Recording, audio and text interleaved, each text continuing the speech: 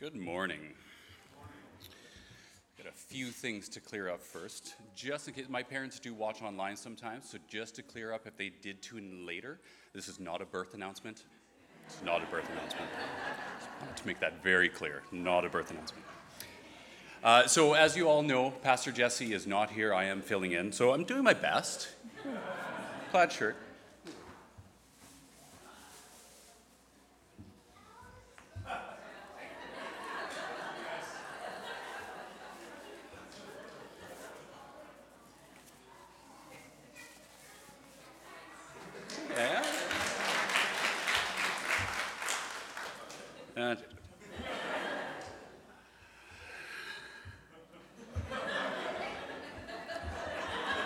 Good morning. So, Pastor Jesse has sent me a transcript here of what to read. He did make me promise that I would read it word for word. Now, he realized as he was preparing what an exciting opportunity this was. Go Bombers, go!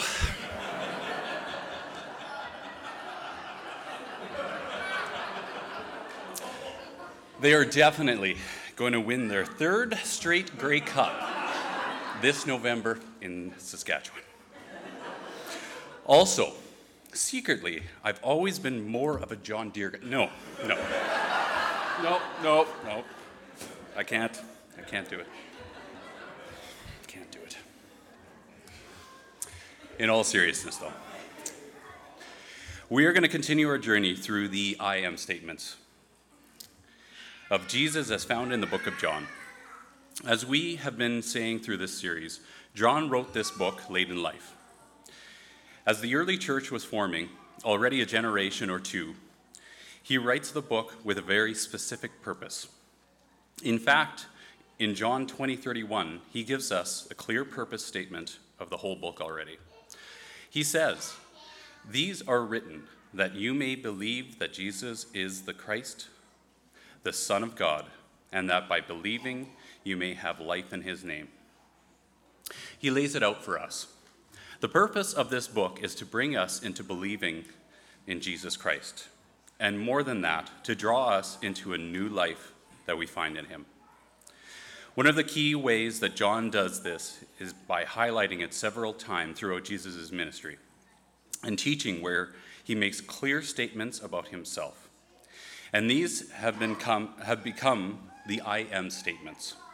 There are 7 statements throughout the book. We have already covered 4 of them. I am the bread of life. I am the light of the world. I am the gate. And I am the good shepherd. There are 3 left. And I'm cheating a little bit this Sunday and skipping ahead. I want to end the story in John 11 with I am the resurrection and the life. So today we are moving into the upper room, into the Last Supper, where Jesus makes 2 of these I am statements in his teaching to his disciples on his last night. Today we will cover the first of the 2, found in John 1:6. I am the way, the truth, and the life. And these chapters, John 14 through 17, have brought deep, deep comfort to countless Christians over the last 2,000 years. When Pope John Paul II lay dying years ago, these are the chapters that he asked to be read to him. Millions of Christians throughout the centuries have done the same.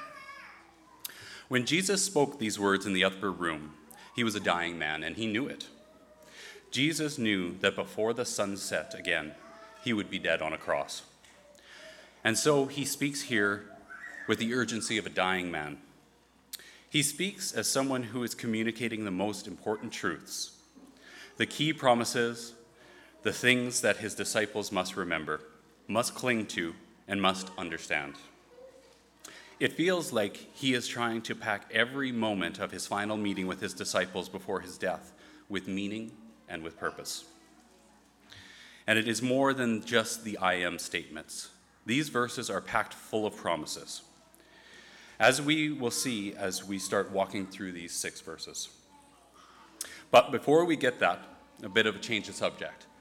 Now keep in mind, I'm reading the words of Pastor Jesse, so these are not my experiences. It's a little strange for me to be reading this as they are my own, but in reading them, it's interesting how many of these similar correlations I can make between these. So hopefully you can as well.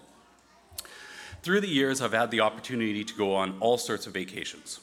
When I was a kid, we would go to Clear Lake every summer for a couple of weeks.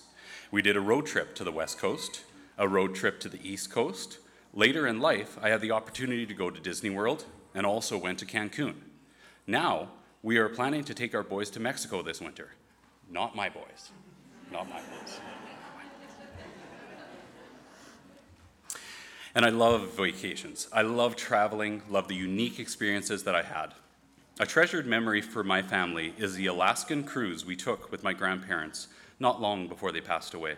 It was unbelievable. I did not think I would enjoy a cruise, but with the wildlife and the excursions and the glaciers and the icebergs, it was an amazing trip. But you know what the best night of the vacation is? No matter how fancy, how beautiful, how wonderful the vacation is, your first night back in your own bed. Getting home, walking through the door, dropping your luggage, taking a shower in your own shower, climbing into your own bed, that's the best night of sleep. It's worth leaving for a week just to come back for the quality of the first night back. It's amazing, don't you all agree? Because I definitely do. Here's my point though, which I think we can all relate to. No matter where you are, no matter how wonderful it is, how awesome the views, how beautiful the beaches, how incredible the food, or how luxurious the room, after a certain amount of time, you start to want to be home. There is something in us that longs for home, for the place where we belong, the place that is ours, the place that is built for us, or that we are built for. The place with people that we belong to. That is a deep and true feeling within us.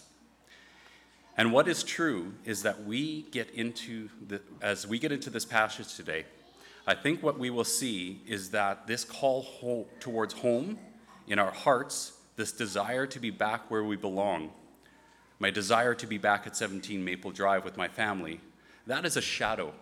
It's a reflection of our true heart's desire to be truly home. To be back in communion and connection and relationship with God. To be where we truly belong. Because we have renovated and painted and switched out our lights and our flooring and bought new beds and a TV and new couches and new shingles, we are constantly updating and remodeling and reworking and perfecting as we live in our home. As this is true for all of us.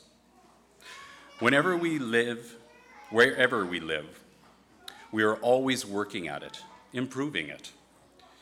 And yet, it's not quite perfect. That squeaky floor spot on the floor, that one room that's always just a little bit colder, the one door that sticks, that chip in the cabinet, it's a shadow of the perfection that is to come.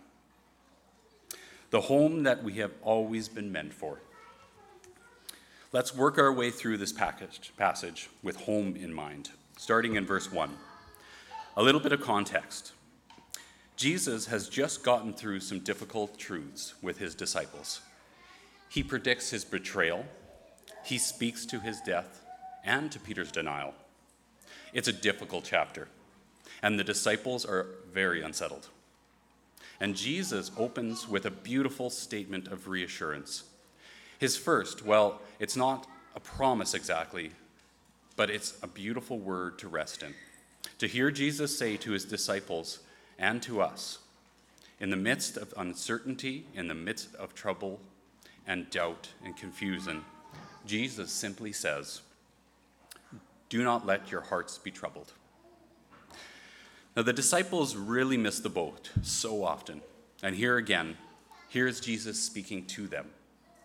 Jesus who calmed the seas. Jesus who fed the crowd of thousands with a few loaves and fish. Jesus who brought Lazarus back from the dead. Jesus who has just spoken about his own upcoming death is standing before them and the disciples are making it about themselves. But what about us, they are asking. They're wrestling with doubt and confusion and uncertainty. But Jesus, in the moment, offers comfort and compassion, not rebuke. Do not let your hearts be troubled when we walk through doubt and uncertainty and difficulty and brokenness. Jesus says, do not let your hearts be troubled. Jesus continues, trust in God. Trust also in me. In my Father's house are many rooms.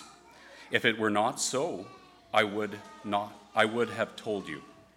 I am going there to prepare a place for you. And if I go and prepare a place for you, I will come back and take you to be with me, and that you also may be where I am. You know the way to the place where I am going.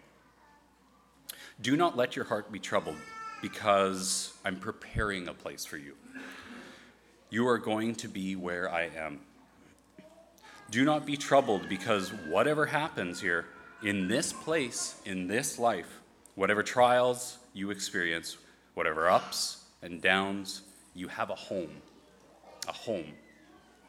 a place where you belong that I, your Creator, am building just for you, where all will be exactly as it should, where we'll be together. It's a beautiful promise. I remember hearing about this as a child, about Jesus praying for a place for us, and trying to imagine what would that be like. There was a weekend when I was maybe 11 or 12 years old where my family went to Chuck E. Cheese on a Saturday. And then after church on a Sunday, we went to the movies, and then afterwards McDonald's. It is important to understand these were consecutive days. Chuck E. Cheese, a movie at a theater, and McDonald's, all in the same weekend. I remember talking to my parents afterwards and saying, completely sincerely, that this must be what Jesus was talking about in those verses. There couldn't possibly be anything better than this. Whether or not Chuck E. Cheese is involved, there is this incredible statement, and it is one that we must cling on to, especially when I have the chance to connect with the seniors of our church. This reality becomes clearer and clearer, more true, more dear, and more real, as they consider that Jesus is there preparing a place just for them, that they will be where he is, that they will be there where they're meant to be, in the place where they belong with the people that they belong to. Thomas, though, is not having it. I love Thomas. He might be my favorite disciple. Every group really needs a Thomas, don't they? Someone who says it like it is, who cuts through the politeness and the correctness and just calls it the way he sees it. I remember sitting in a class sometimes, and the professor or teacher would be going on and on about something that none of us had any idea what they were talking about. But there was usually one person in the class who was brave enough or confident enough to simply say, "We don't know what this is. What are you talking about?" And everyone else in the room would breathe a sigh of relief because we actually all had the same question. As Jesus says this, Thomas says to him, "Lord, we don't know where you are going, so how can we know the way?"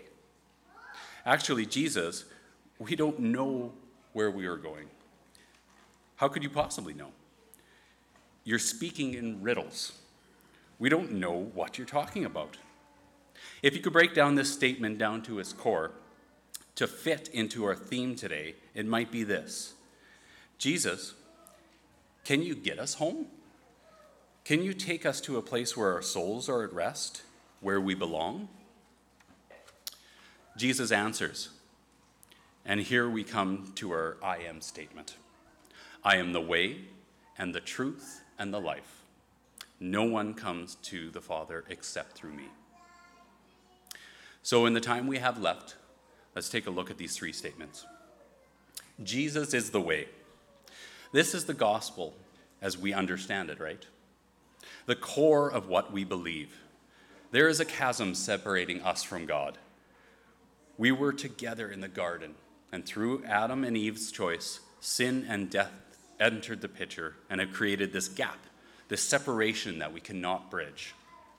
And our souls feel that separation, and there can be temptation within us to try and bridge that gap or fill it with worldly things like money or relationships or success. When Jesus says he is preparing a place for us, part of what he means is that he is preparing a way for us. Jesus is saying here, I am headed to the cross. I am going to defeat sin and death. And in doing so, I'm going to bridge the chasm. I can get you home. I am making the way for you to where you belong. Jesus is the truth. Now, this whole series with the I am statements, we have been talking about the difference between knowing about someone and knowing someone. That we can intellectually understand something. We can know the facts about someone, but that is a very different thing than being in a relationship with them. When Jesus says he is the truth, he is saying none of this will make sense outside of a relationship with me. The world wants to tell you that sin isn't really sin, that good and bad are subjective, and that you can do it all on your own. But Jesus says, I am the truth. When I heard this preached growing up, it was talked about as an exclusive thing, a narrow way that only few would take. There is truth to that, but I think it is important to understand that Jesus isn't limiting who can take this way. He is not dividing and saying, you guys are eligible and you guys are not. It's not an exclusive way, like a club, that only some of us are allowed into. It is, however, a singular way. There is only one way in. There is only one standard for truth. Jesus is the way, Jesus is the truth, and finally, Jesus is the life. Sometimes when we think about being saved, becoming a Christian, it is a choice that we make. And then there's a waiting game, right? Okay, I'm saved, I've made a choice. Now, nothing in our lives change. We just sort of wait until we make it into heaven. Try not to mess up too badly, to do anything that might disqualify us. But that's not actually what Jesus is after. It's not his purpose behind saving, to simply have us sit on our hands and wait until we get to the place he is preparing. When Jesus says, I am the life, he is talking about the new life, not just for the future, but here and now. When we enter into a relationship with Jesus, when we step past knowing about him and instead seek to know him, when we accept that he is the way and that in him perfect truth, then we also, here and now, in this moment, enter into new life. That is not to say that everything becomes perfect, that suddenly all that our problems go away, that our relationships are healed, that our character flaws are erased. Just like our earthly homes are forever falling apart, needing new shingles and new windows, fresh paint, weekly cleaning, plunged toilets, and all the rest, our lives here on earth are always going to be in a state of some disrepair. But thanks be to God, we can find a home here too. In a smaller way, but a true way. The Holy Spirit brings life to us, life that we can use to glorify God and to show love to those around us. Amen.